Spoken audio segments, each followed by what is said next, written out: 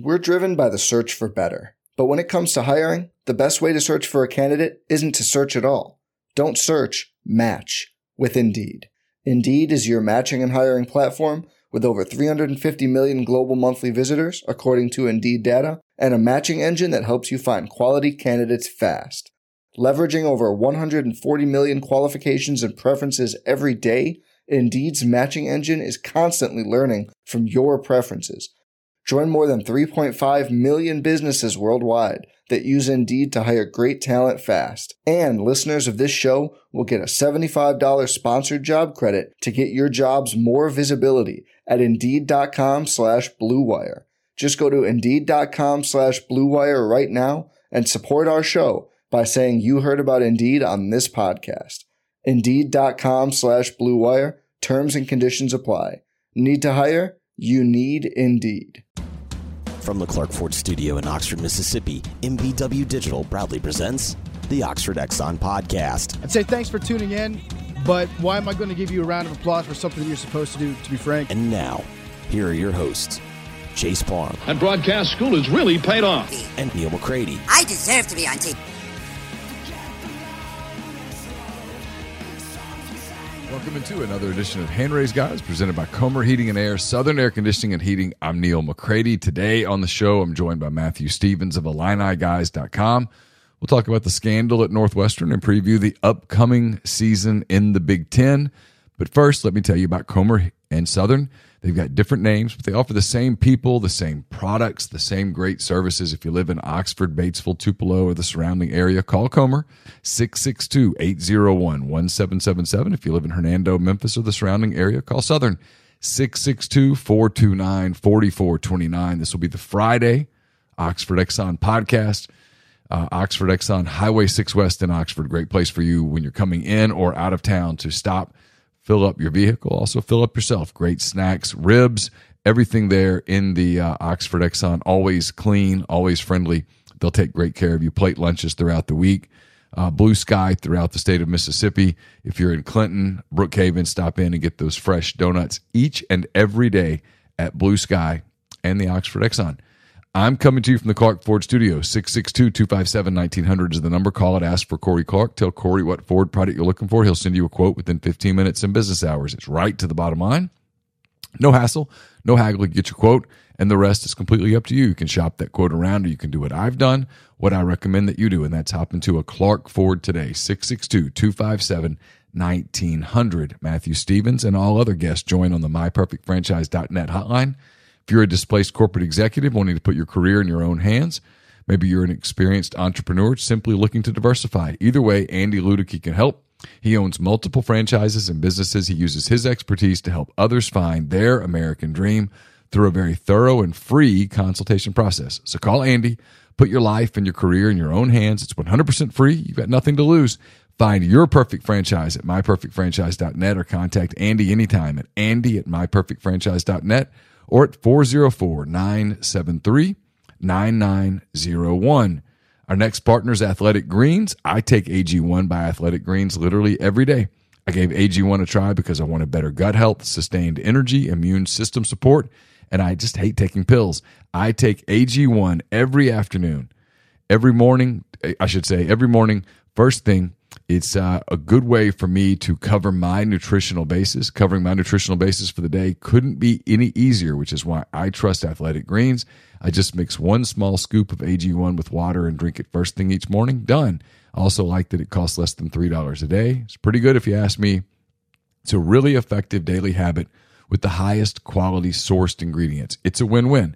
If a comprehensive solution is what you are looking for, what you need for your supplement routine, then Athletic Greens is giving you a free 1-year supply of vitamin D and 5 free travel packs with your first purchase. Go to athleticgreens.com/MPW. That's athleticgreens.com/MPW. Check it out. So here's Matthew Stevens on the MyPerfectFranchise.net hotline.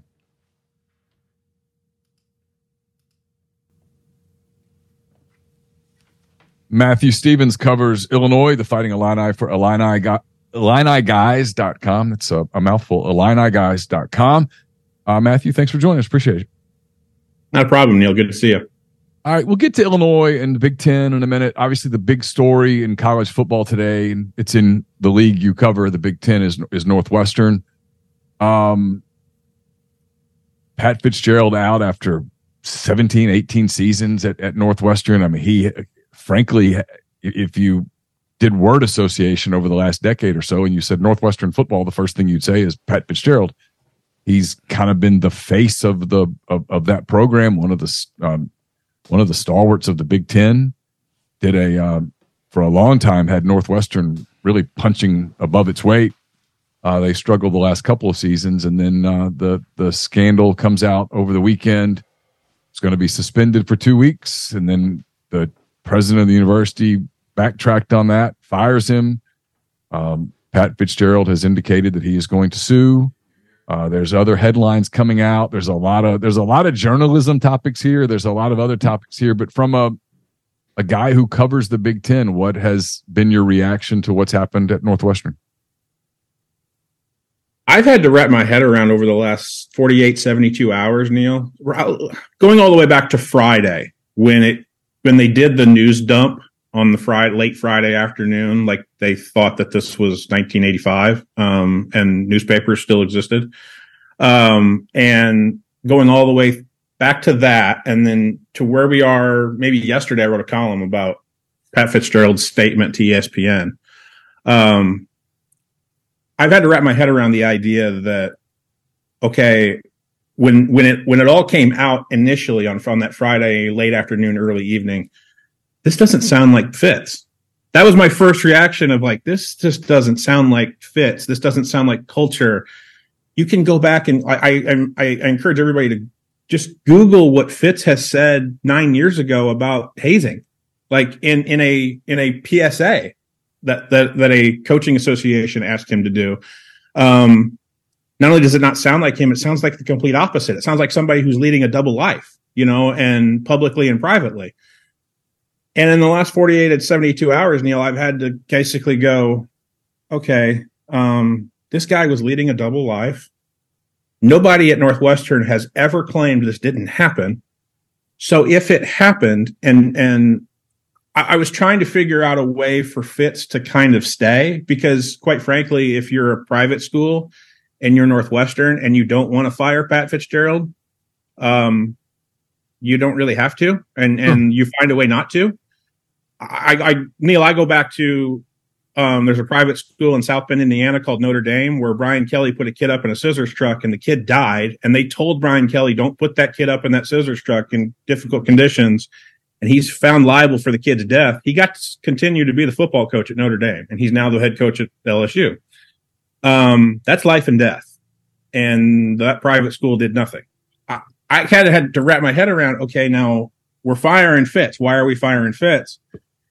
And I really think it had to do with the fact that the only thing that Fitz kept pounding the table at is, I didn't know.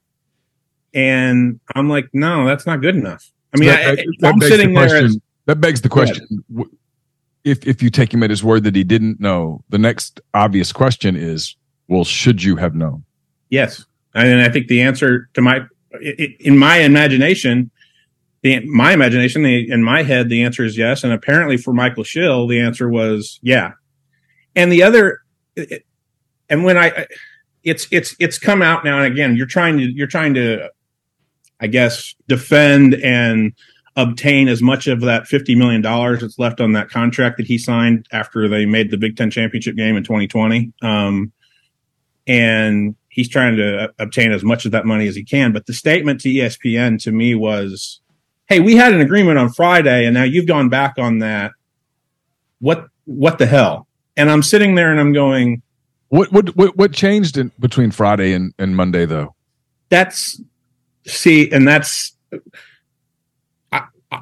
I understand that argument, and it's not really an argument. What I'm kind of curious about, and there's two things that have happened. Because look, I don't cover Northwestern. I don't cover the Big Ten. I don't know. I've never met Pat Fitzgerald. I don't really know. I only know what I have seen of him, and images can be, far different than what reality is, and it can be positive or negative. There's lots of people that I've thought I wouldn't like, and it turns out I really liked him, and vice versa. So I don't know anything about Pat Fitzgerald. I can't say whether the hazing did or did not occur. I have to take him at his word when he says he didn't know. I can't prove that he didn't know. We can have a debate about whether he should have known, and I'm with you. I'm like, well, if that was happening inside your program over the course of years, you absolutely should have known. Sure. Now that said, I feel like I can be critical of the president here, of the university, because they had an internal investigation. They reached an agreement. Hey, we're going to suspend you for 2 weeks without pay. We're going to have to release this on Friday. And the backlash from that, and then the student story, I don't really have issues with the first student story. There's a couple of the stories subsequently that bother me, because we'll get into that in a minute. But the whole, I do think it's fair to ask Northwestern at this point, not Pat Fitzgerald, Northwestern, what changed between your Friday press release that was planned for days and Monday? Right. Just the public backlash, or did you learn something new? Well, also, I'll go to option C, Neil, which is we talk about this a lot on via text, Neil, breaking the fourth wall. I think this is a situation where a lot of things, or both things, can be true here. Okay. I think Michael Schill is basically saying, hey, on Friday, I messed this up. I'll own that. My bad. We shouldn't have done a lot of what we did on Friday. If I had to do it over again, I wouldn't have done it that way.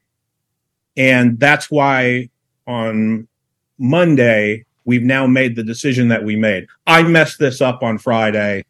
Can't take it back, but I can try to make it more correct than what we did on Friday. Okay. That's first thing. And the reason I say that is because nothing happened from Friday to Monday that says, okay, now we have new information, right? Okay, right. Other than, I think, Friday, it became they were delivered the internal investigation that started in November on Friday, and they basically said, okay, we have multiple allegations here. The internal investigation, which was done by a law firm that has no connections to Northwestern. I've checked out Maggie Hickey. Not only was she a former district attorney in the state of Illinois, but she has no connections to Northwestern. She didn't go there. She didn't get her JD there, and all of it. She went to Loyola. So they did a really good job of trying to find somebody as independent as possible. She basically concluded, hey, we can't prove that Fitz knew, but we can conclude that it happened. We have enough evidence here to suggest that it happened. Okay. And not only did it happen, but it happened over a numerous amount of years. And so I think Northwestern tried to do the whole, essentially what Notre Dame did again with Brian Kelly, and he put the kid up in the scissors truck. He's like, well, we're going to suspend Fitz. We're going to put him in sensitivity training. We're going to do all of this stuff. And by the time toe hits leather, you're going to forget about this. That was the theory, I think, that the university had on Friday. I know this because the athletic director, Derek Gregg, was on vacation and did not come back from vacation when the report came to them. He didn't come back from vacation until Monday. Again, we can talk about that and how everybody who has been newly hired at Northwestern, the athletic director is less than 2 years in. The president is less than a year in. This Michael Schill is less than a year in. Everybody's handled this poorly. We can agree to that. Yeah. But just because you handled something poorly does not mean also that Fitz isn't liable for termination for cause. That's where I've now wrapped my head around the idea of you can handle this from a PR standpoint and maybe even from a legal standpoint poorly. That does not mean that and the reason I've come to that conclusion, Neil, is because nobody at Northwestern is claiming this didn't happen. Right. That's the interesting thing, is at no point is anybody saying, a couple of times people are like, oh, it's been exaggerated. Okay, well, exaggerated doesn't mean it didn't happen. Like, were you making guys crawl around in the locker room naked? Were you doing the naked slingshot thing?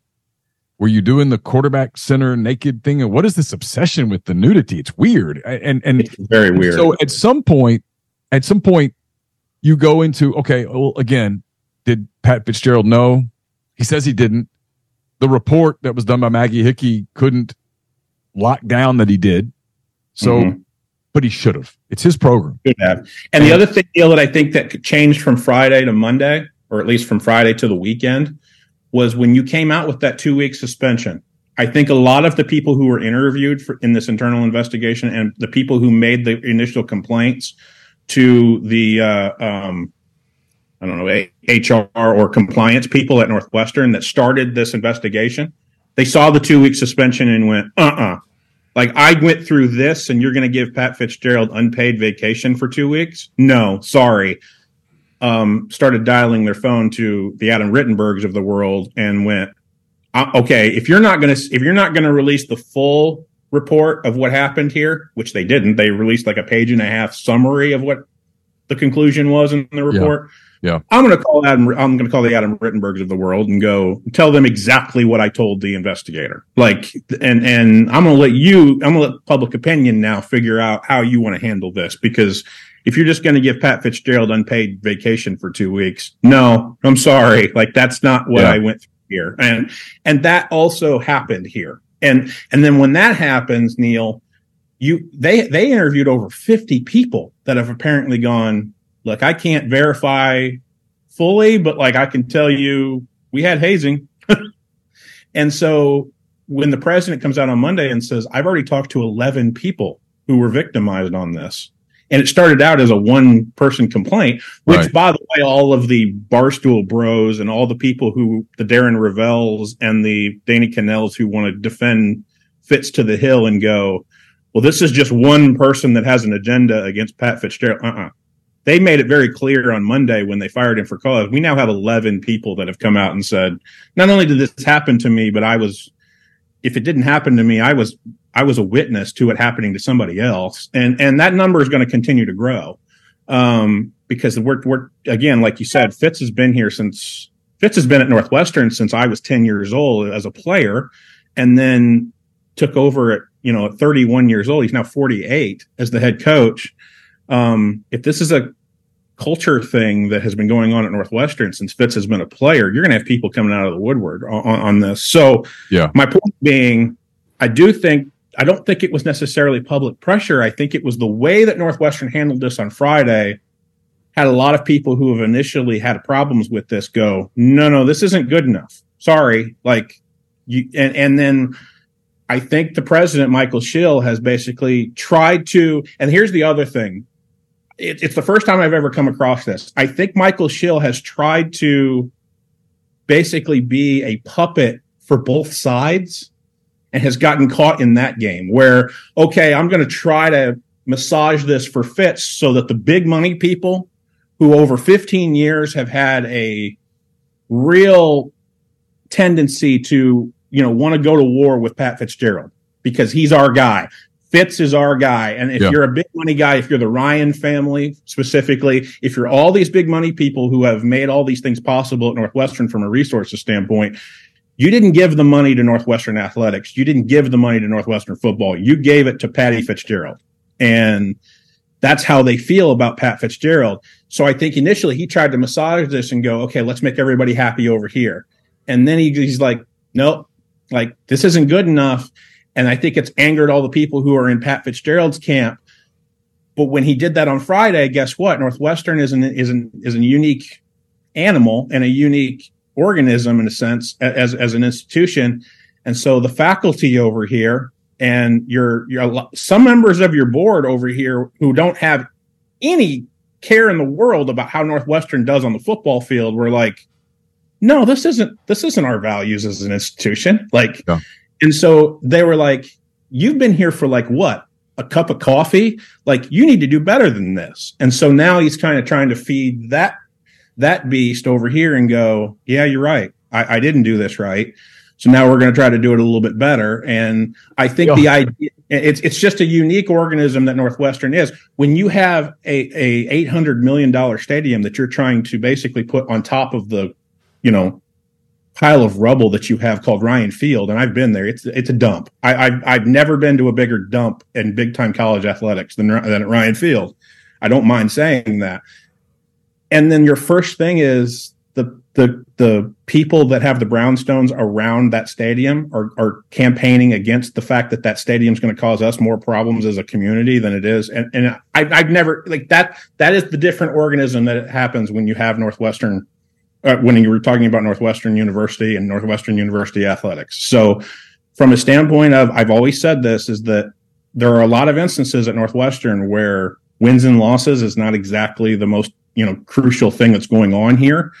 And I think a lot of that, we can go back to the idea that a lot of people would joke that Pat Fitzgerald over the last 10, 15 years has had a job that is basically unfireable, because as long as you're proclaiming the Northwestern way here, and the Wildcat way, and doing the best you can with the restrictions that we've already put on you, and we're not going to take back at any point, and you're doing the best you can, we're not going to fire you. And that seems like that was what the situation that Pat Fitzgerald was living in. And I think that, I just think we're in a situation here, Neil, where, yes, you're right. And this is where I don't mind naming names.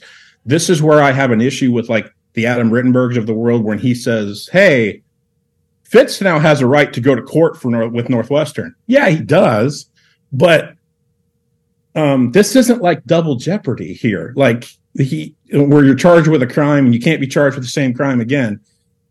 There's no precedent here that says Northwestern can't say, yeah, we messed this up on Friday, and almost in every possible way.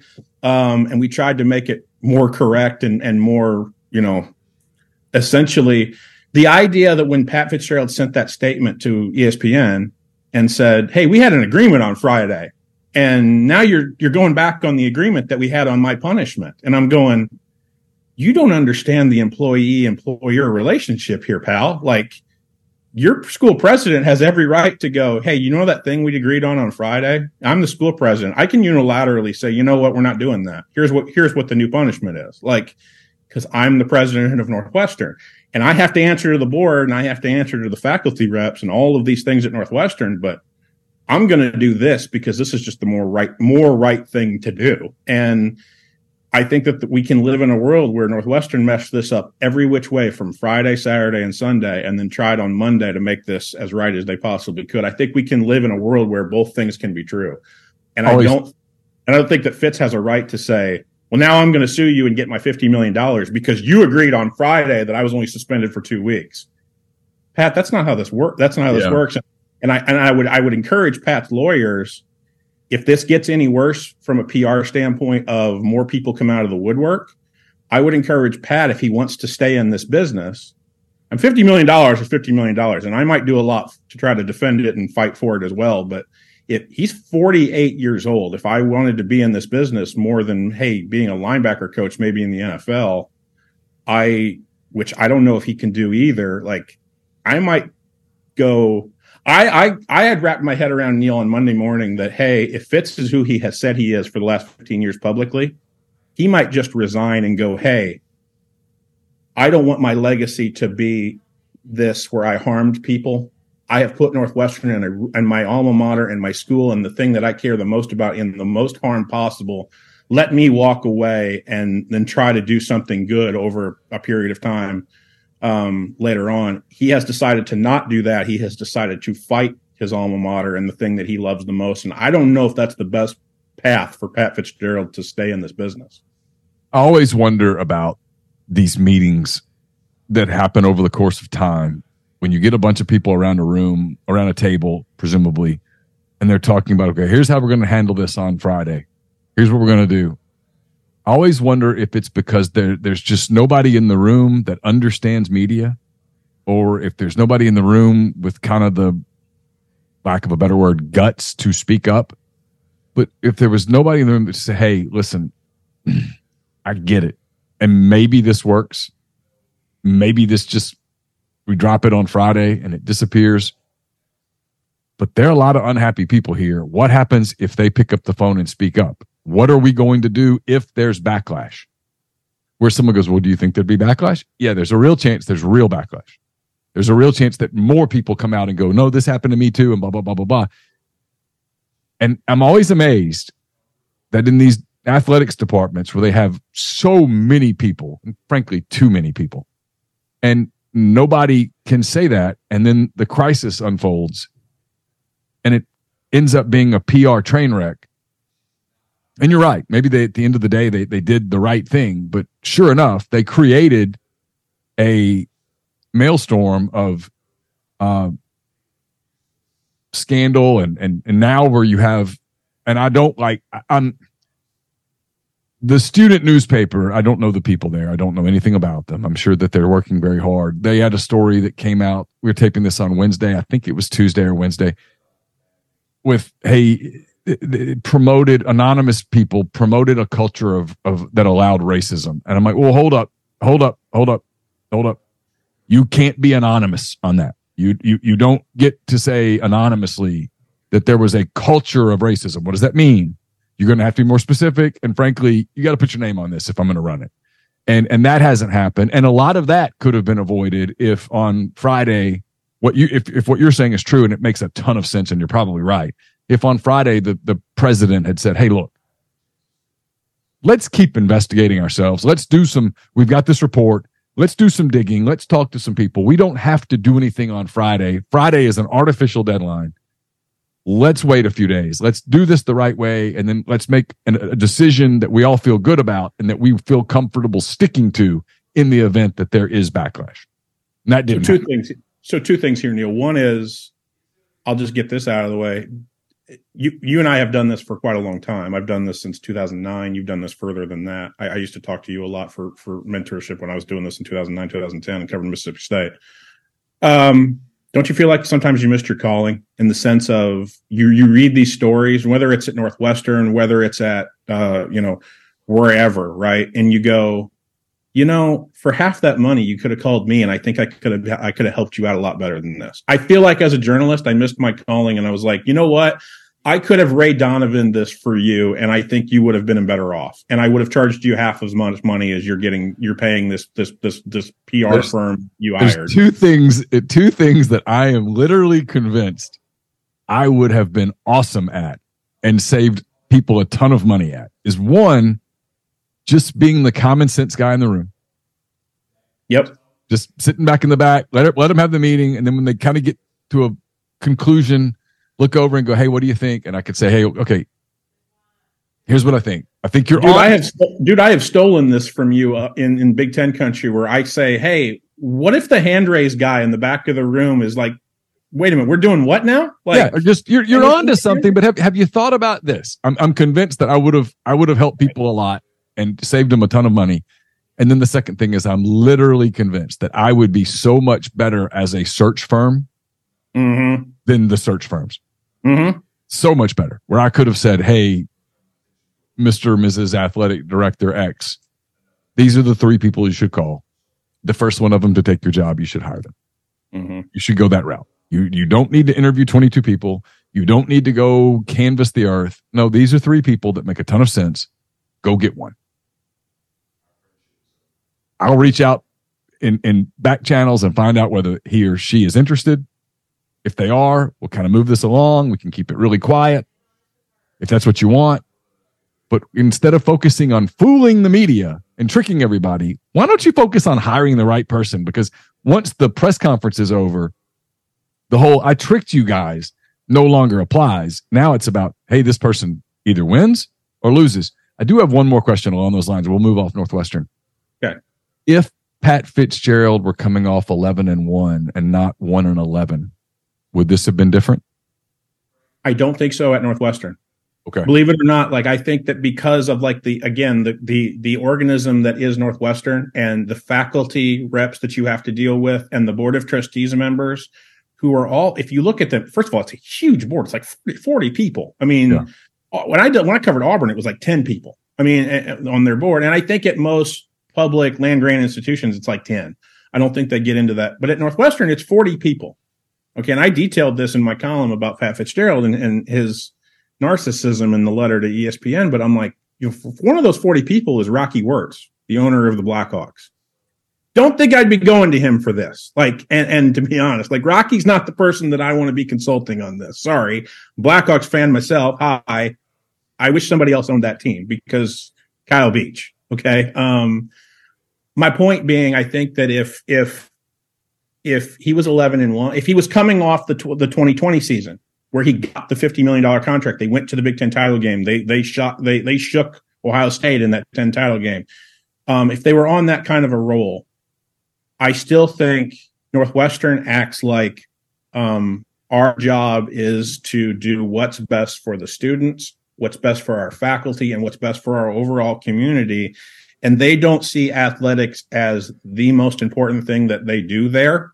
And so at the end of the day, I still think Pat Fitzgerald's and everybody who's in leadership there is still kind of in flux because it's like, hey, wait a minute, this is a major problem here. So I don't know if on-field performance. I mean, obviously, I think on-field performance would have allowed the Ryan family and a lot of the other big money people who, again, are fully invested in Pat Fitzgerald and not Northwestern Athletics. I think it would have helped him more than if he had. Now he's coming off of 4 wins in 2 years. I think it would have changed the dynamic in some way, Neil. Yeah. But I don't think it would have changed the dynamic in other ways in which Northwestern doesn't still want to consider themselves a football factory like other places. And they still want to turn their nose up at places that they considered to be football factories, especially like places in their own conference. Sure. One other thing I want to talk about before we move on to this is that you mentioned the Daily Northwestern, the student newspaper. The reason that the Daily Northwestern is getting all of this type of, coverage for their coverage and how they've handled this, Neil, this is a journalism thing that I think you and I really enjoy talking about. Okay. You would think third major market in the United States of America, the Daily Northwestern wouldn't be leading the charge here, but it is. The Sun-Times doesn't have anybody covering college sports anymore. They have laid off a whole bunch of people in their sports department. They don't even cover Illinois. They don't cover any of the in-state schools in the state of Illinois. They've left it alone. The Tribune basically has no sports other than the Bears and the Bulls, and your pro sports teams that are making a dent they don't cover college sports. Shannon Ryan went to The Athletic. She was the one that was basically trying to figure this out. Steve Greenberg is a columnist who covers baseball in the summer and covers Cubs and White Sox, and he's asked to kind of dig into college sports when it gets hot and heavy, but he can't maintain that kind of a load. The Sun-Times doesn't have anybody. Right. So the when Daily Herald doesn't really exist anymore. Yeah. No, it doesn't. I mean, and then, NBC Sports Chicago doesn't really care about it anymore. The person, I'll make it honestly, it's unbelievable. The baseball coach who's still employed at Northwestern, and I can't figure out exactly how or why, because that story was broke by 670 The Score in Chicago, the sports radio station. It wasn't broke by the Tribune or the Sun-Times or WGN or any of that stuff. It's because they don't have the resources anymore to do it. It's how the high school in Ohio being a fake high school happens. It's because nobody covers high school sports anymore at a major market anymore. So the death of, I'm not trying to get on my high horse here, but the cutbacks and the death of newspaper journalism anymore has led to Northwestern being basically allowed to try this Friday news dump and try to get away with it. And the only way they didn't get away with it was Daily Northwestern and the sports journalism department at Northwestern University, led by a name that you'll know is J.A. Adonde, who now leads that sports department. Oh, is that right? At Northwestern. How about that? Yeah, has said, hey, wait a minute. And credit to these kids because they were like, hey, wait a minute, this doesn't smell right. And they've done some hell of a reporting.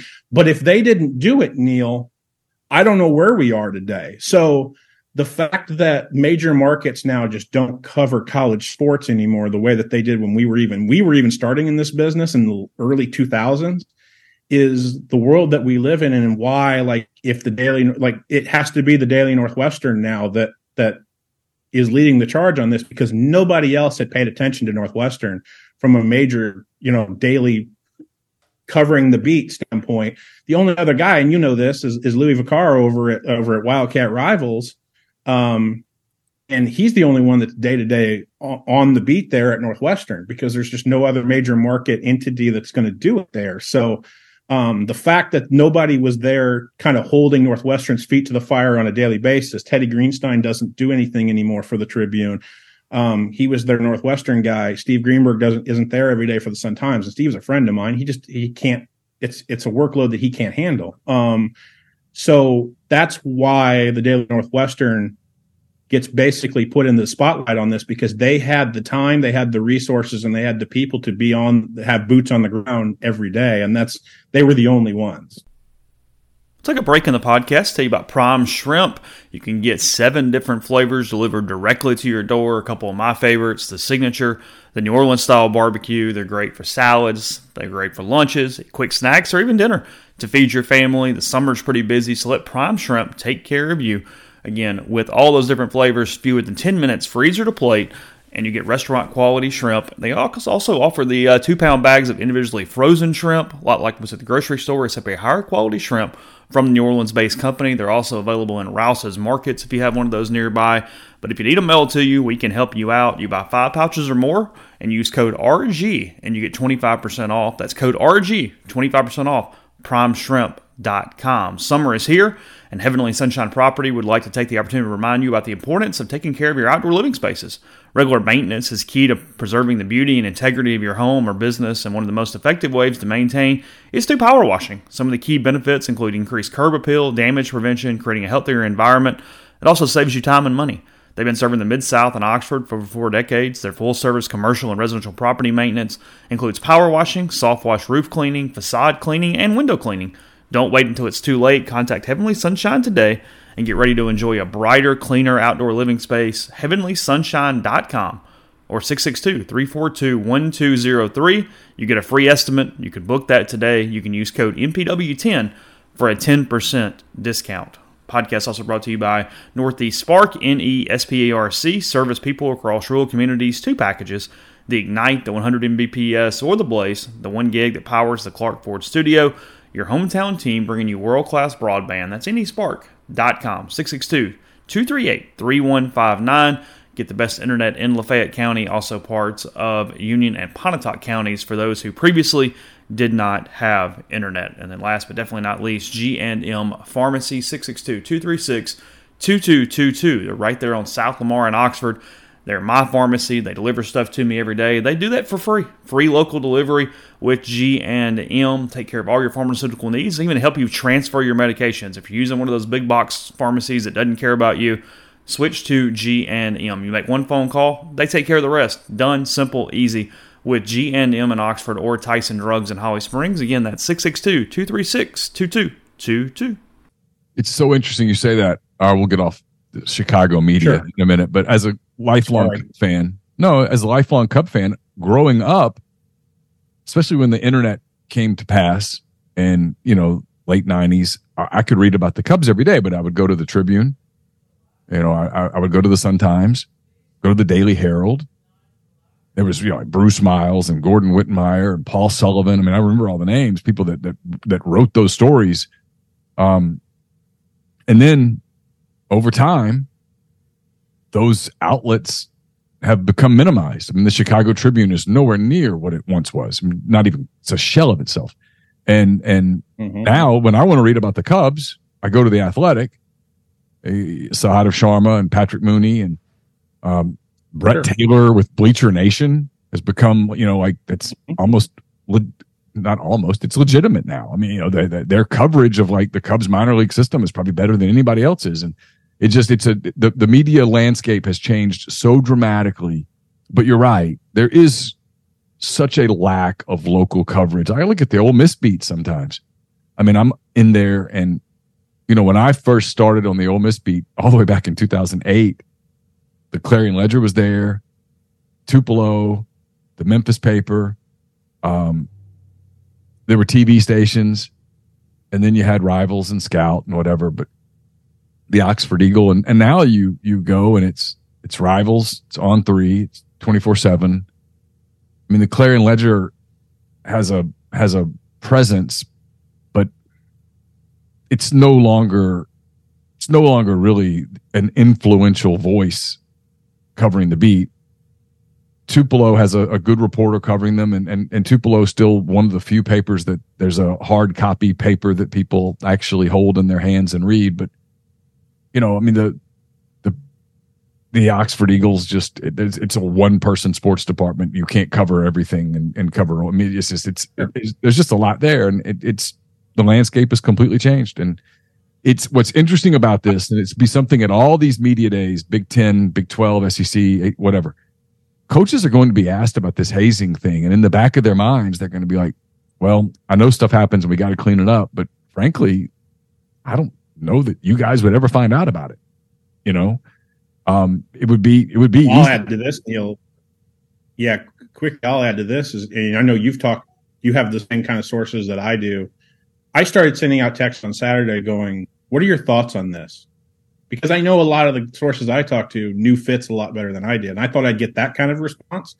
Neil, the response I got back from my sources were, "This is the thing that scares me the most," because if there is hazing, once it happens, there's not a darn thing I can do to take it back. And there are times in which I can't possibly see a scenario in which 100% of the time I can stop it from happening. Yeah. And it has to be a culture thing and a society thing that we get rid of as a society, and we're not there yet. So I've had coaches tell me trying to stop hazing before it starts in my locker room is the thing that I have to be the most up front about. And it's the thing. I had a coach literally say, it's the thing that keeps me up at night at most, because once it happens once, I'm fired. Because when you have a locker room, doubt about it. When you have a locker room of 105 kids, and in this transfer portal era and all that stuff, every locker room has culture issues. Okay, every single locker room has stuff that's going on. Period. No matter winning, losing, geography, white, black, all of it. Every locker room has culture, and so issues that you have to address. And yeah, if I'm a coach, this is the thing that's keeping me up at night, because no matter what you think of Pat Fitzgerald, he was a legend at Northwestern. He had a lot of job security, $50 million worth, and all of a sudden it's gone, and it has nothing to do with losing games. And most coaches are like, "Hey, it's going to get me is losing games or some scandal, right?" And this is something that, I mean, I can see how a head coach didn't really know these things were going on. He wasn't physically in the locker room. Maybe he got wind of some stuff and sort of just dismissed it. He thought maybe it wasn't as whatever. But if you're a coach it's where I come back to the whole thing with Patty Fitzgerald is that, Neil, he's been so consistent on, hey, Maggie Hickey even concluded, I didn't know. Like, I'm telling you, I didn't know. I didn't know. And I'm sitting here and I'm going, but you're not saying that you should have. Right. And I know legally, like, if I want to win some back of that $50 million, I can't. Yeah. But I would like to hear some empathy from Pat Fitzgerald, who I always thought was empathetic to the student's body, let alone his own players. And the last thing I'll say is that the other way that this has been handled unbelievably poorly, not only from the university standpoint, but the people who want to defend Pat Fitzgerald, that letter that was signed by the entire Northwestern team in the middle of July that got put together in about 24 hours, that was the first signal to me that was like, like this thing happened, because there's no earthly way. I talked to a former player at Illinois the minute that came out, and I'm like, you knew that was horse crap, right? Because, like, there's no way you're getting 100 players to, like, on a text thread, look at this letter and go, yeah, we're good, cool. Like, that thing would have taken like a month to put out, because you would have had a lot of people going, no, this ain't right. Like, you got to change this and this and this. That thing doesn't come out in 24 hours. That was where my first signal of, like, we got a problem here. And again, like, it won't happen, because now it's 11. It's gone from a 1 to 11. Like, nobody at Northwestern has said this didn't happen, which is crazy to me, because, like, at some point you would have thought somebody would go, like, especially, and here's the other thing, is that now we're in the portal era. Somebody gets into the portal from Northwestern and goes, you know why I got into the portal?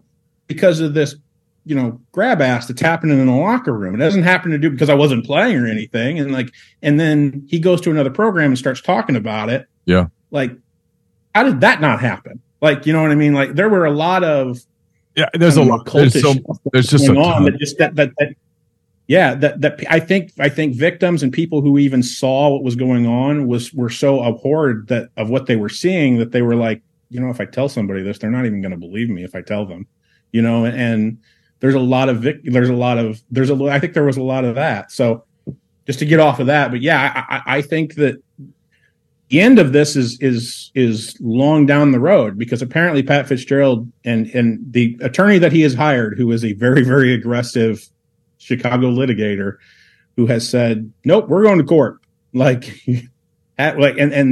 And so I don't think even when Northwestern wants to go through this search that they're going to go through later on in the winter for Pat Fitzgerald's ultimate replacement, I don't think that this legal fight between Northwestern and Pat Fitzgerald will be over by then, just because I think that he's going to try to salvage as much as he can of that $50 million deal.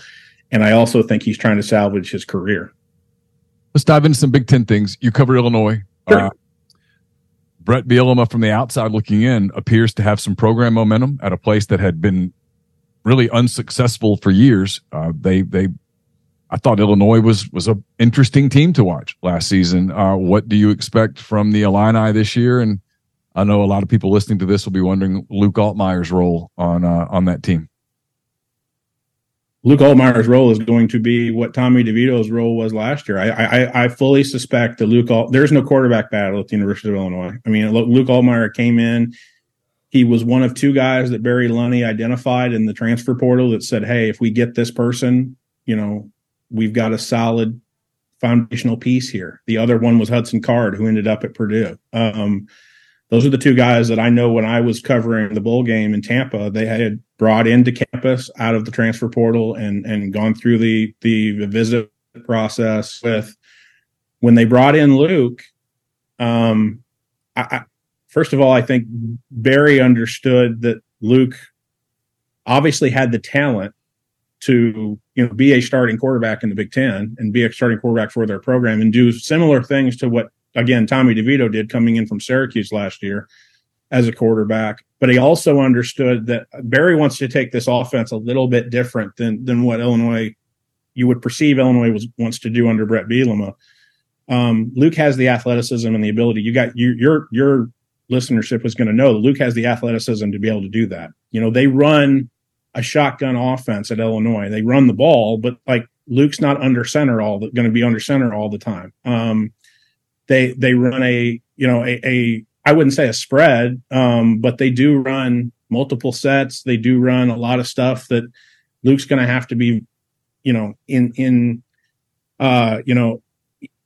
parallel with the offensive coordinator, with his center and everything that's going on there. Well, Luke's very, very football savvy and very football intelligent. I gathered that very, very soon in my research on him.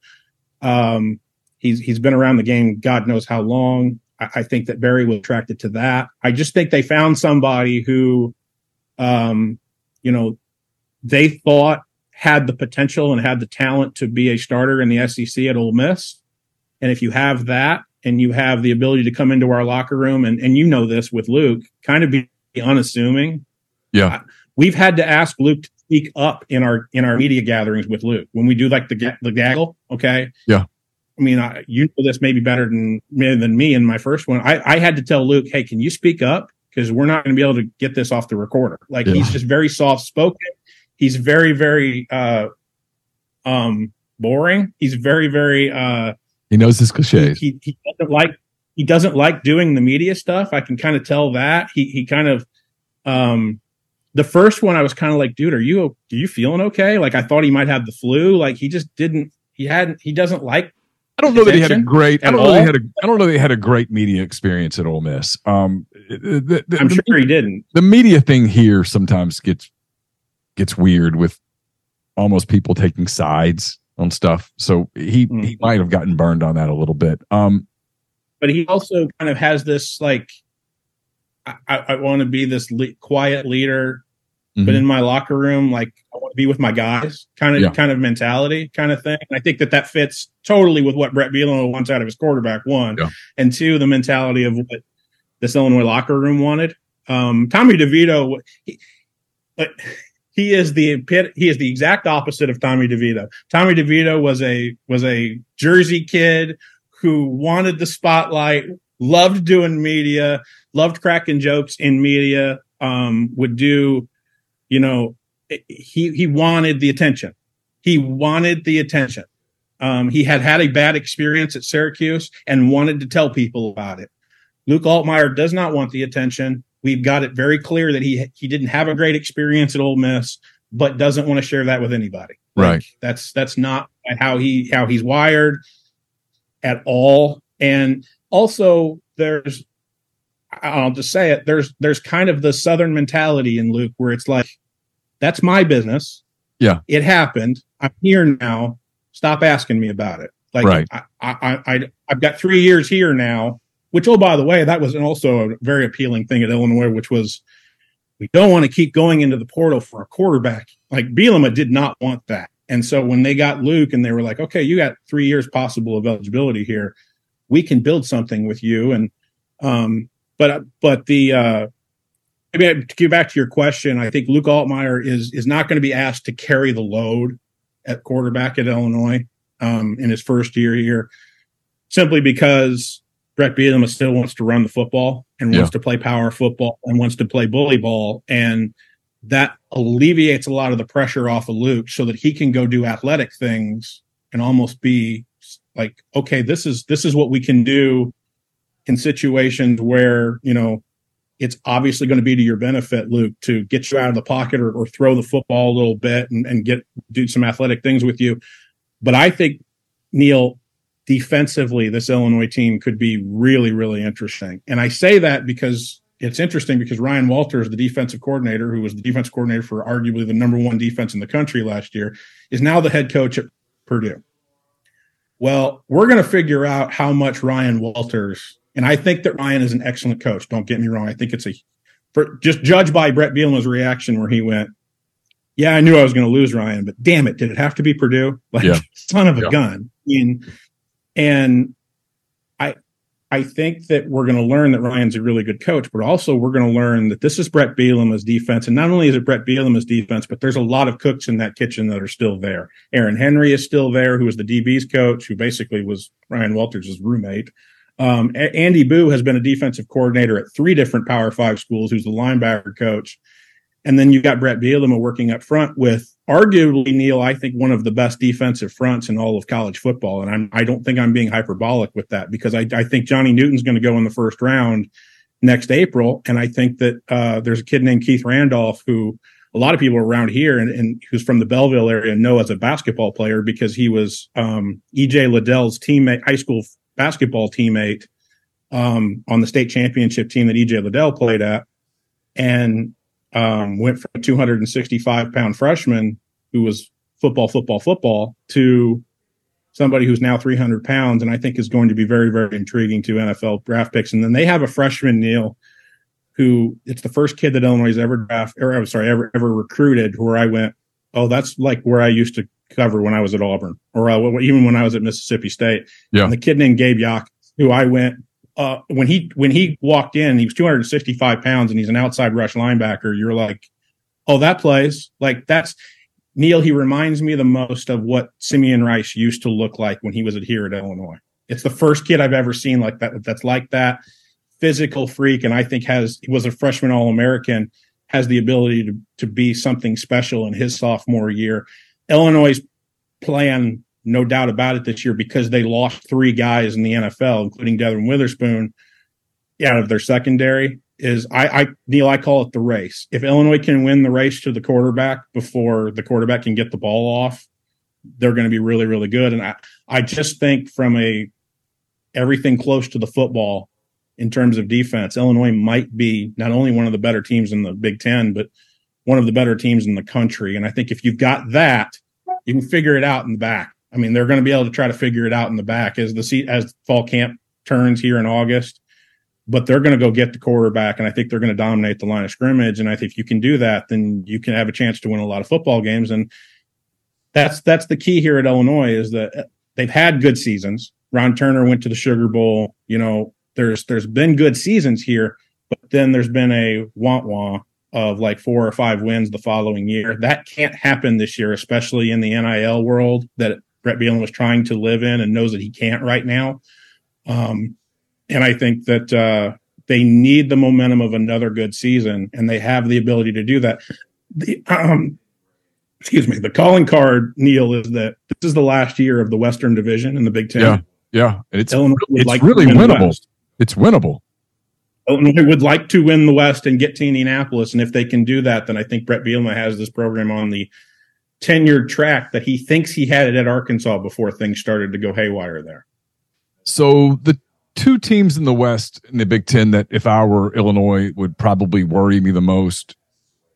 One's just super fascinating, right? I mean, what Wisconsin's going to look like with an open offense. I mean, you're so used to Wisconsin being, 3 yards in a cloud of turf, and now Wisconsin's going to open it up, presumably. And then for all the jokes about Iowa and the offense a year ago, the defense was elite. It was really good.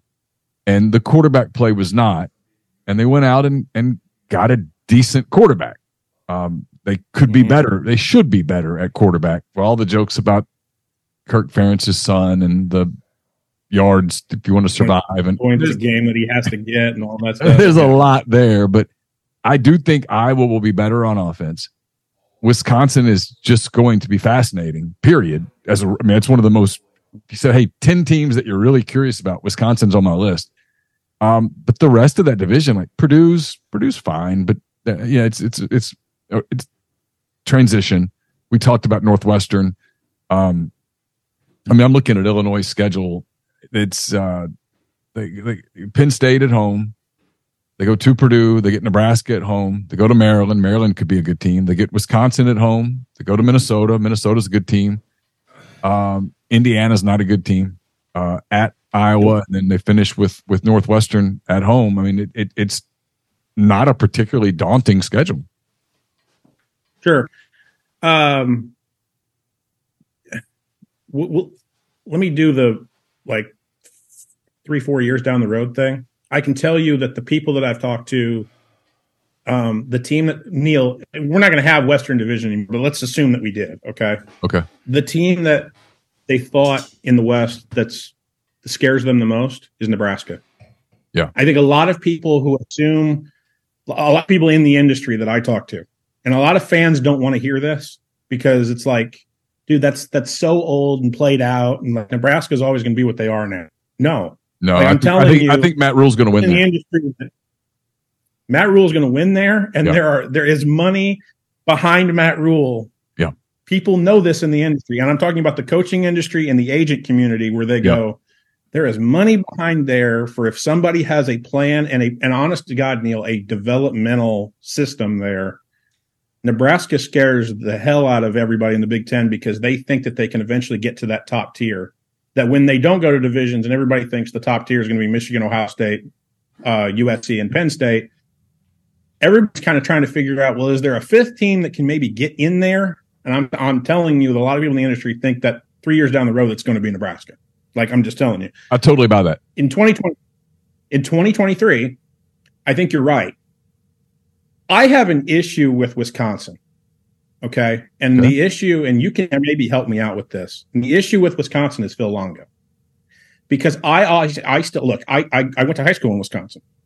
I operate under the idea, Neil, at Wisconsin that I'm sorry, but if you want to have a country band, you better have a fiddle player. Okay. If you want to play college football in Madison, Wisconsin, you better run the ball. You better do it. You better not forget that that's what we do here. Okay. And I don't think you have to do it in the same way that, Barry Alvarez and Brett Bielema and Paul Chryst have been doing it. But you better not forget that, there are your bread and butter recruiting is still going to be recruiting offensive linemen that come out of the state of Wisconsin, quite frankly, and quite honestly, the Midwest area, and tailbacks that want to, run the ball at Wisconsin. Russell Wilson is still Brett Bielema is still here in Champaign highlights that, hey, I've had the best quarterback here at Wisconsin and God knows how long. His name was Russell Wilson, and I got him out of the transfer portal. You don't recruit.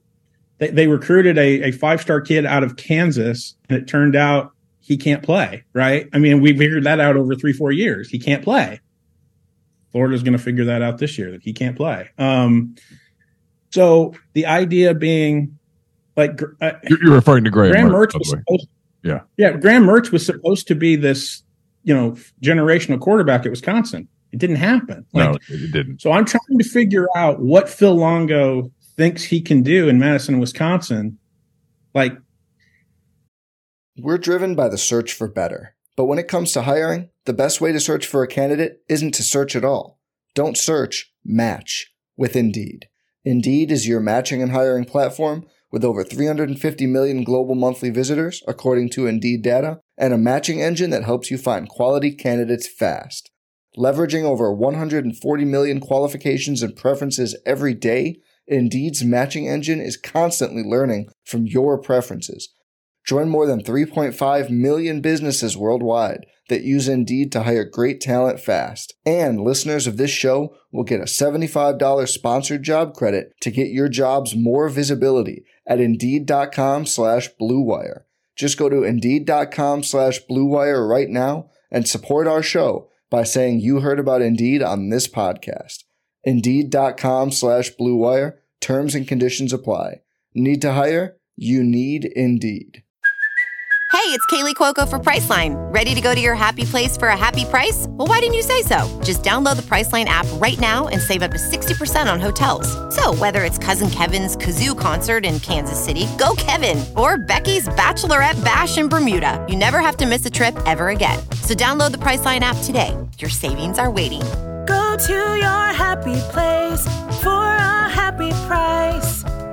Go to your happy price, Priceline. It's such an odd. In every fit. way, shape, or form, Neil, he's trying to reinvent the. He's not reinventing the wheel. He's inventing the wheel here in Madison, and I don't know how that's going to go in 2023. I really don't. Especially when you have a fan base, Neil, that says this is how we do things. I wasn't there, Neil. It's got to be a shock to the system in the same way that the Starkville people looked at Mike Leach and said, "You're going to do what now?" Why? And I think there's going to be a shock to the system of the people of Wisconsin. And then if they win, I don't think they're going to care. But if they struggle out of the gate here offensively, because you just do when you put in a new system, I don't know how that's going to go in Madison, because there's going to be a lot of people that don't like how it looks, and they're certainly not going to like if you struggle. Oh, I agree with that completely. It's why if you made me pick a team, and I'm with you on Nebraska, by the way, completely. And won't be surprised if Nebraska is a good bit better this year than people think it's going to be. Sure. I think Illinois got a real shot. It's one of the reasons when Altmaier, when I first heard Luke to Illinois, I went, "Oh, that makes a lot of sense." I mean, it was like one of those things where I was like, "Oh, I get that." You weren't the only one. Yeah, and then the McCaffrey it's not McCaffrey, the quarterback that went to Iowa, who's Cade McNamara. Who was at Michigan? Who when they won the game in Ann Arbor against Ohio State, went to the playoff. Yeah. He was the quarterback. He lost when I heard McNamara to Iowa, I went, "Oh, well that's a game changer for them potentially." And so I kind of look at Iowa and Illinois at the top of that division. I guess PJ's done a really good job at Minnesota. They're steady. But that division's super winnable, and it's the one that no one talks about because there's so much attention on the other division with Michigan and Ohio State, Penn State, the glamour brands, and I'll ask you about them in a minute. But I guess before we move to them quickly, I'm not keeping you much longer, but who do you think wins the Big Ten West?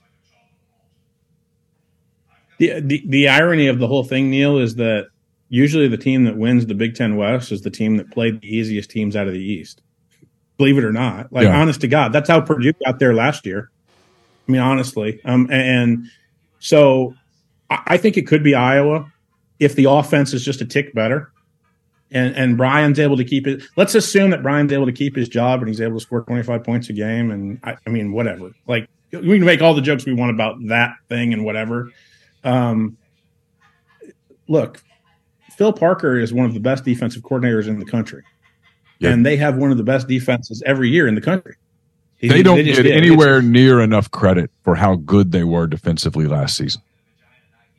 it's remember when nationally when everybody would just talk about Virginia Tech because Bud Foster was there so they knew the defense was going to be good.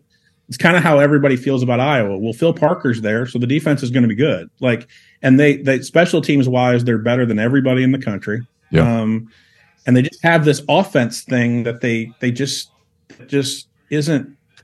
They lose games because they just can't score points and they can't move the ball.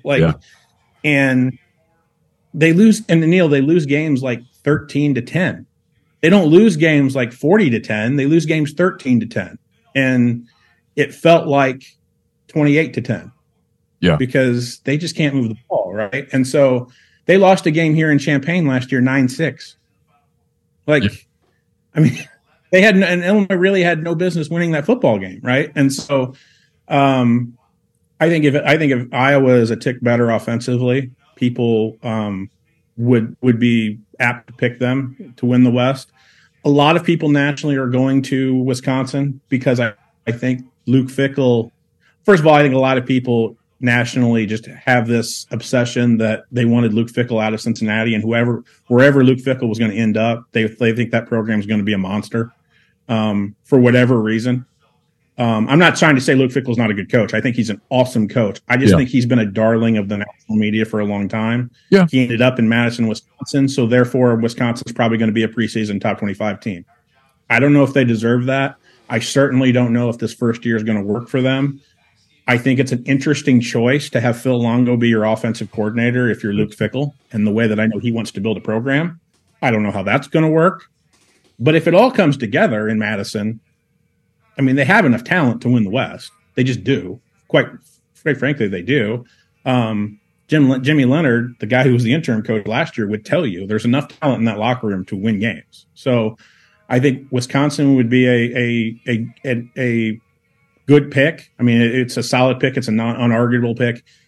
If you told me Illinois is in Indianapolis playing Ohio State or Michigan or Penn State, I would believe you. I just think Illinois' schedule cannot be overlooked just because I'm here on the ground.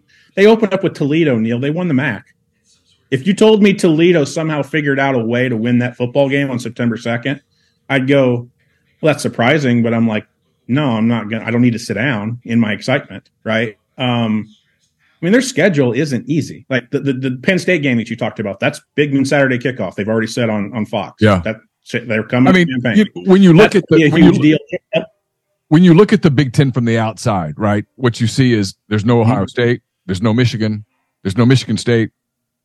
That's probably as good a draw as you can get. Now, the trip to Maryland's a difficult trip. The trip to Iowa City is a difficult trip. The trip to Minnesota is a difficult trip. But you get Wisconsin at home. No Big Ten no Big Ten or the trip to Minnesota is less difficult because Bielema has never lost to PJ. Yeah, in his entire career, I think he's like 8-0. My point is that no Big Ten or SEC schedule is ever going to be easy. It's just not possible. So it's about degrees of daunting, and it could be a lot worse. I mean, you could have a trip to Ohio State instead of a trip to Purdue, or whatever. Yep. So I guess that's my point. I've kept you way too long. Let me get your thoughts on a couple other things real quick. Sure. On the other side, Michigan, Ohio State, Penn State, been, especially the first two, been dominant national programs the last couple of years. Michigan got past Ohio State last year, went to the playoffs. Ohio State gave Georgia a phenomenal game. Could have easily won. Who wins that one this year? Which one of those two teams? If I told you one Big Ten team plays for the national title, which one would you pick out of Michigan, Ohio State?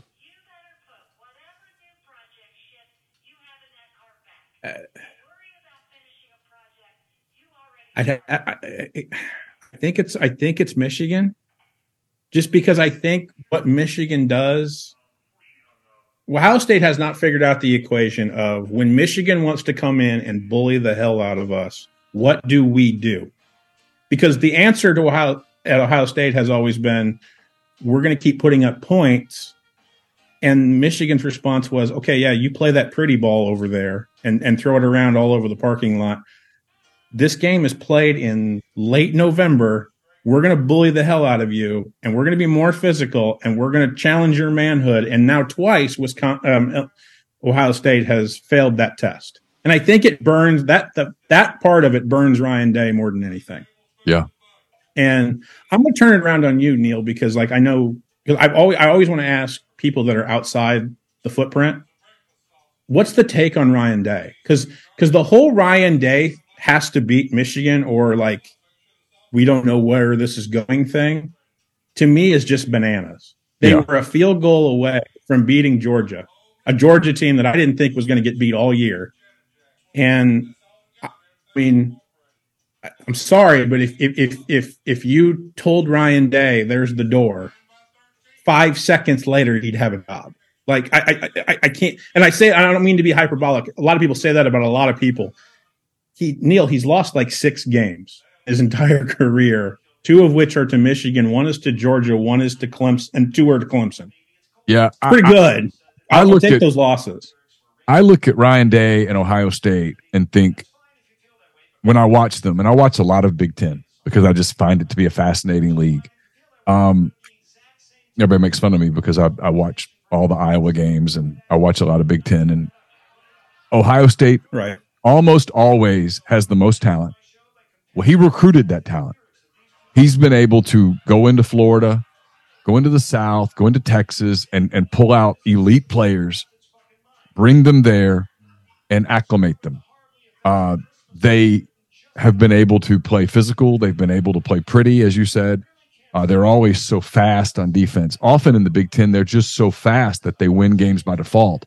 And I give the coach credit for recruiting those players. I mean, that's part of the job. It's a big part of the job. Kirby Smart will tell you it's 90% of the job is to recruit players that can win games. It's not about X's and O's and drawing it up and scheming people to death. There's some of that. I mean, Lane Kiffin does some of that here where he actually out-schemes some people and gets points. But for the most part, the best teams, the most talented teams win the football games. His teams are really talented.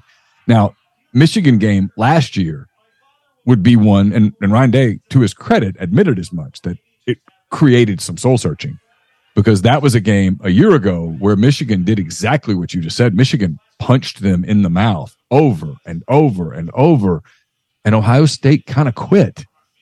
But that was the first time that they've ever really kind of quit. And like you said, losing to great Georgia teams, losing to pretty good Michigan teams. Everyone does the Harbaugh as a cartoon character thing, and I get it. I do. I understand that why Harbaugh rubs people the wrong way and stuff. He's still a hell of a coach. It's still a hell of a football program. They're still really good. And so when you lose to Michigan, it's not like you lost to Kansas A&M here. I mean, you lost to some pretty good teams. And, I just, to your point, and you're exactly right, if Ryan Day were shown the door in Columbus, he would have his agent would hear from multiple ADs within an hour of, hey, don't do anything until I get a chance to talk to you. We're about to do something. Would you have any interest? I might do something if he's interested. That those calls would come. He's a tremendous coach and program builder. And look, these leagues are these power leagues. I was getting to my last question, so I'll go to it here. These power leagues are going to expand one more time. I think the Big Ten's going to expand one more time. I think the SEC is going to expand one more time. I don't know if it's going to happen in 1 year or in 6 years or whatever the case may be. But whenever it happens, winning one of these leagues is going to be brutally difficult. Really good teams are not going to win the Big Ten. Really good teams are not going to win the SEC. I'm talking about historically good teams are not going to be able to get over the hump and win it. It's that hard. So, just to go back to your former question, I give Harbaugh, who by the way has coached in a Super Bowl. Yes, let's not forget that. I give him a lot of credit for being able to understand. Look, here's the interesting dynamic, and Michigan's starting to change this a little bit. Like if you look at the recruiting rankings, and I don't know how you feel about them, but it's still kind of an indication over maybe 3 years of what you're doing. They don't recruit the same caliber of prospect of Ohio State. They still don't. But Harbaugh figured out, either stylistically or in what he's bringing into his locker room from a recruiting standpoint, he has basically tailored his program to, this is how we're going to beat Ryan Day's Ohio State.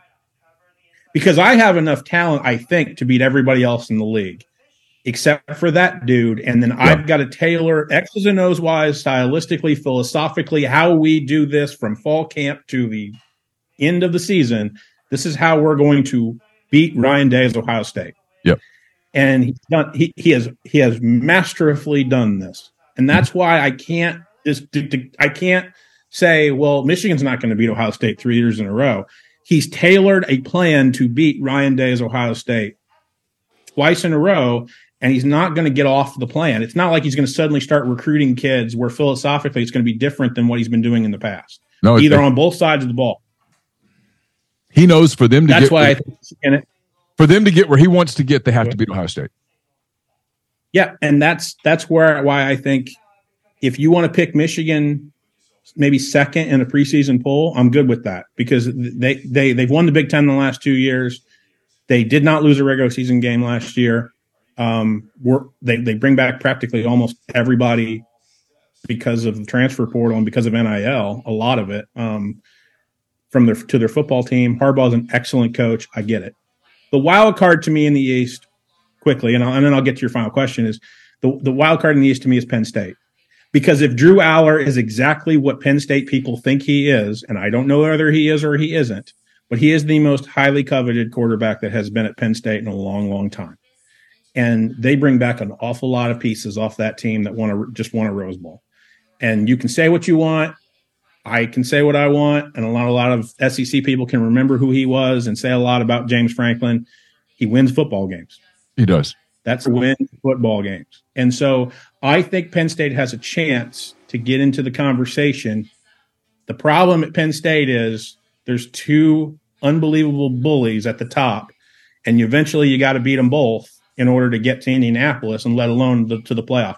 I think Neil, when it starts next year, the 12-team playoff is going to exceedingly help Penn State more than anybody in this league because they're going to be able to get into the 12-team playoff.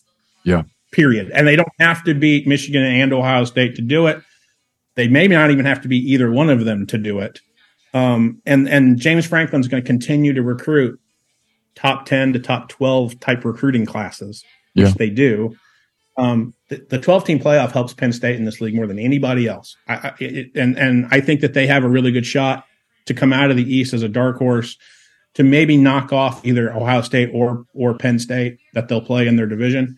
The other one to me that's a potential wild card in that league just because of what he's building there. And I think a lot of people at Illinois, because he was the offensive coordinator, he was Ron Zook's offensive coordinator at Illinois, is Maryland.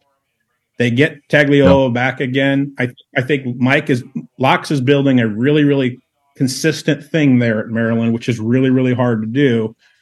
I think they're going to go bowling, and I think that they could potentially win 8 games and do that again this year. Everything else in the East is in flux. I mean, you mentioned Michigan State, but there's a lot of people that think that if Mel Tucker is not transfer portal Ewing this, this is the first. I think Michigan State is the first test case where you can't bring in 20 kids every year out of the portal, because I think Mel Tucker is starting to figure out that was a really wrong thing to do philosophically with his program, because it's starting to go real bad there. Your last question was, again, I'm sorry. Well, it's just kind of the next thing. Like, we're getting ready to go to SEC Media Days. The expanding and everything. Okay, this will be an interesting discussion, because I think I fundamentally and vehemently disagree with you, at least in my league that I cover. Okay. And here's why. I graduated from Eastern Illinois University. I took 2 math classes. Okay. But the thing that what I come back to with expansion, and when I talk to people within the league and honestly within the structure, the athletic structure at Illinois, we're already at 1/16. We're already now at a position when UCLA and USC come into the league, we're already getting 1/16 of the television money and all the revenue. We're sharing at 1/16. And then everybody kind of wanted to do the thing that everybody does when like UCLA and USC come into a league, into a Big Ten. Okay, now when the Big Ten goes to 20, what's it going to look like? And I think all of the high-ranking administration people, and the Big Ten calls it the Council of Presidents and Chancellors, went, okay, like, but you're going to have to give me a good reason where I have to take 1/20th of the instead of 1/16th, because that's less money for me. And what I keep coming back to, Neil, is if that answer doesn't involve the University of Notre Dame, right, we're not interested for two reasons. One, again, 1/20th is less than 1/16th. And two, everybody just goes, well, when they expand, again, the contract will go up and the money will go up because your inventory of games goes up. So therefore the money goes up. Neil, I think we're starting to learn that with live sports, these networks are finally saying, no, the money's not going up. Thanks for giving us more inventory, but we can't afford to give you that any more than what we're already giving you. That number's not going up. Sorry. And oh, by the way, the inventory that you have given us, based off of the ratings that we're getting and the advertising revenue that we're getting off of the inventory that you're giving us, we don't think that there's a reason for us to increase our offer for live sports, for our live sports contract with the Big Ten. And when I'm looking at Fox and CBS, Big Ten's done a great job of reaching out to multiple avenues: Fox, CBS, the Big Ten Network, NBC, Peacock. They've reached out to 3 different major TV networks and said, hey, help us out to create some revenue here. But I think all of those networks would say, eventually we've got to put a stop button on this and say, hey, we can't give you more money. There's not more money out there for live sports. And if that's the case, Neil, if the pie stays the way it is, and you're asking me now to take 1/20th because we want to expand again because the Pac-12 is going to Big East itself, or the ACC is going to Big East itself.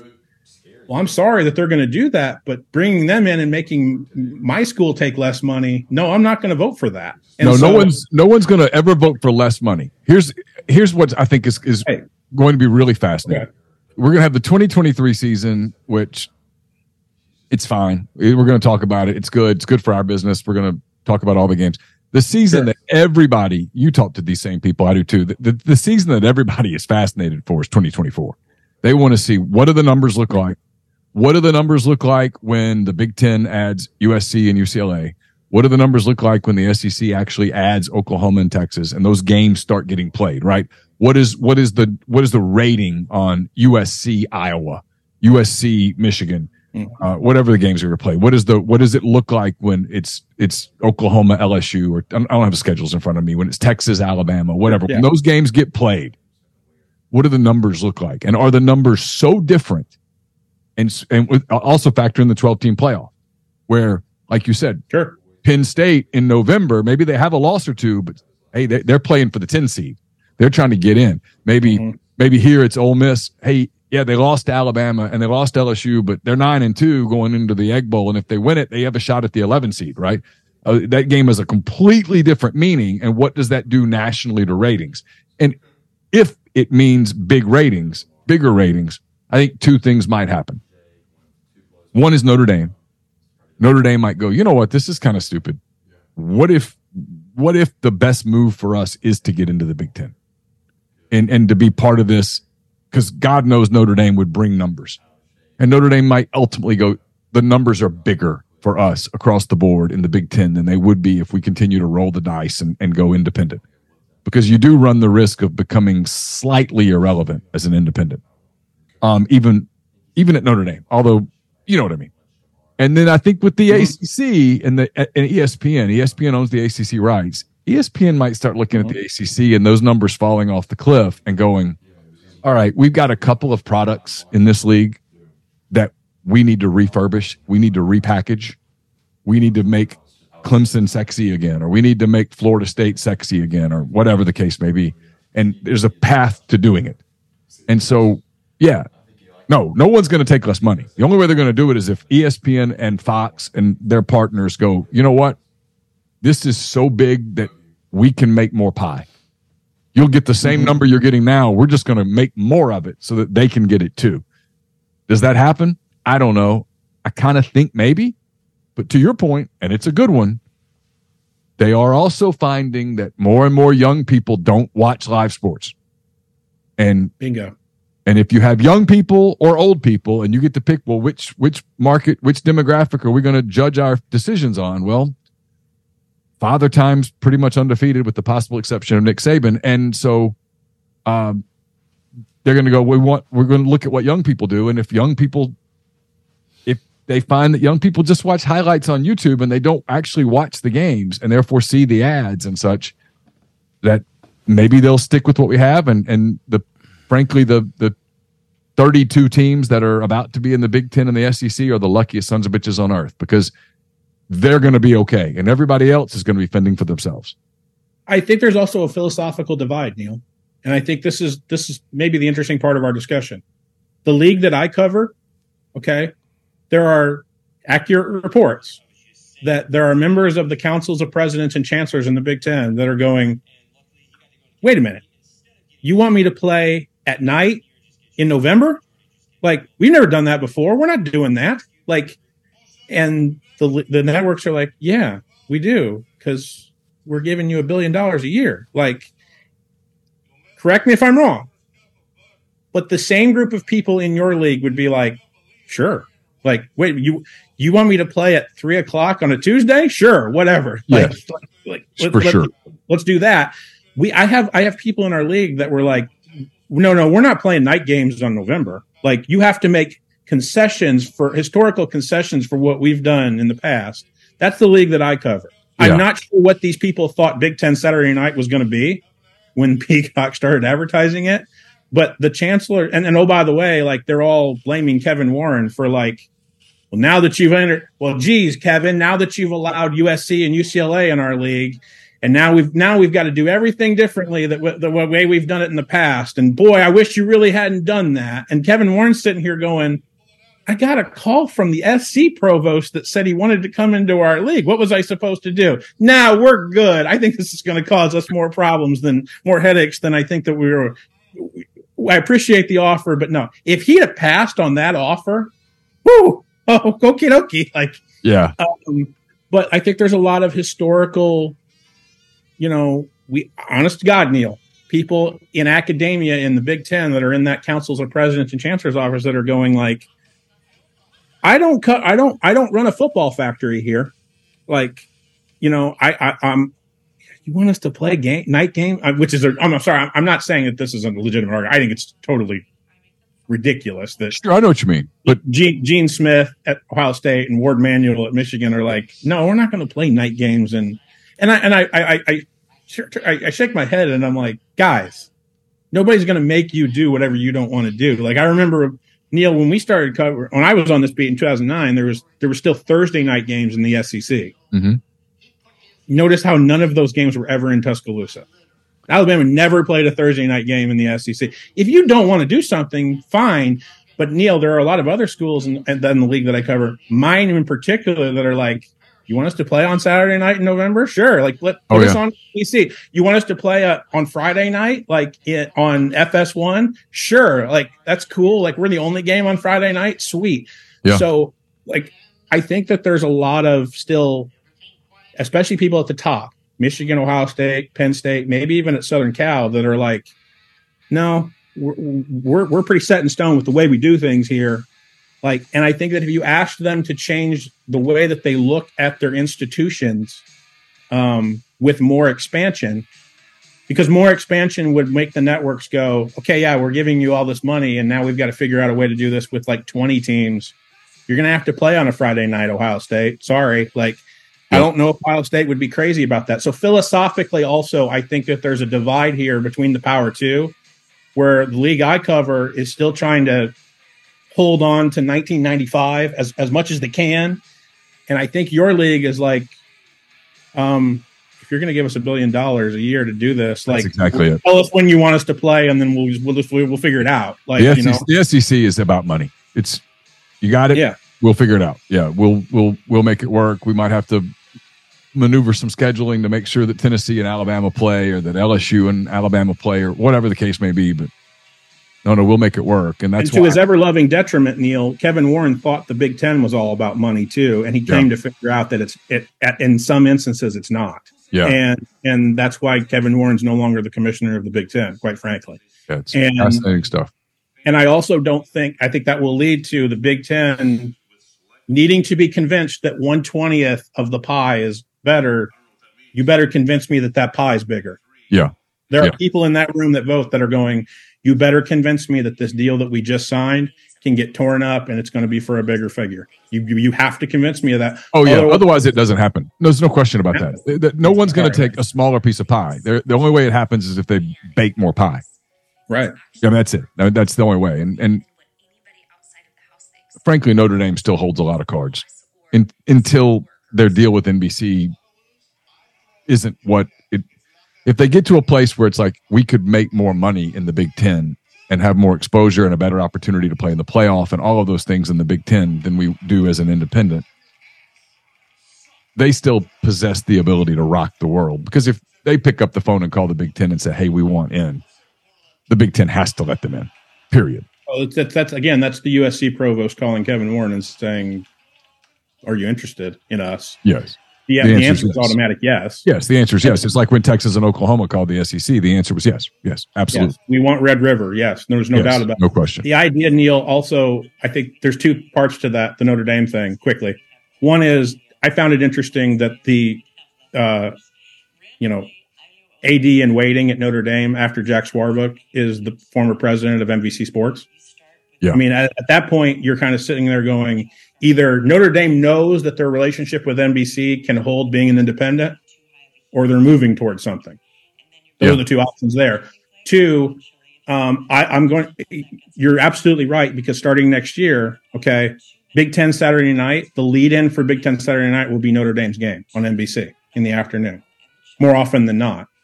And so I'm interested to see how Notre Dame looks at that and says, I mean, it's almost kind of like you're going on a date with the Big Ten without actually being in the Big Ten by having that lead-in 2:30 game on NBC be what leads into Big Ten Saturday night. And my understanding of that is that NBC is going to try to make that into what Sunday Night Football is for the NFL on NBC, because we only have one game, short of if you want to put games on Peacock, but whatever. Right. We only have one game a week. We're doing the hell out of blowing out that one game a week. And they should. And they should, but they'll have the inventory to do it. And if you're Notre Dame and you want to be a part of that, and I think you do, got to get in the league. And Notre Dame, or you can. And if Notre Dame were in the Big Ten, Notre Dame would be the focal point of Big Ten Saturday night, a minimum of 4 times a year. I just wonder how Notre Dame's going to look at being the lead-in to Big Ten Saturday night and go, wow, that's really cool. 2 or 3 years down the line, of they looking at that and going, wow, that's really cool? Yeah, Are they more apt to say, you know what, let's just join the league? Do you want to be the main card, or do you want to be on the undercard? I don't know. If you want to wear the big belt, you probably want to be on the main card. Hey, I think that's strategic by the Big Ten to say, let's try to date Notre Dame as closely as we can to show them that we do this right. And then maybe 2 or 3 years down the road, they'll go, yeah, you guys are who we want to be with. Yeah, the 2024 season is just going to be fascinating on so many levels. Hey, I kept you way too long. Thanks so much for your time. Really appreciate it. And it's IlliniGuys.com if you want to read Matthew's coverage of Illinois, Luke Altmaier, and the guys there, Brett Bielema, a lot of SEC ties there at Illinois. Matthew, thanks for the time. Not a problem. Good to see you. That was Matthew Stevens. Appreciate his time today on Hand Raise Guys. This will be the Friday Oxford Exxon podcast. Wraps up a week of a lot of podcasts here at MPW Digital. I will be in Nashville on Monday to cover SEC Media Days. We'll have coverage throughout the week on MPW Digital. Lots of content coming your way. Thanks for being a part of our week. Really appreciate you. Until Monday and next time, take care. I'm Mark Chapman. Welcome to the Planet Premier League podcast.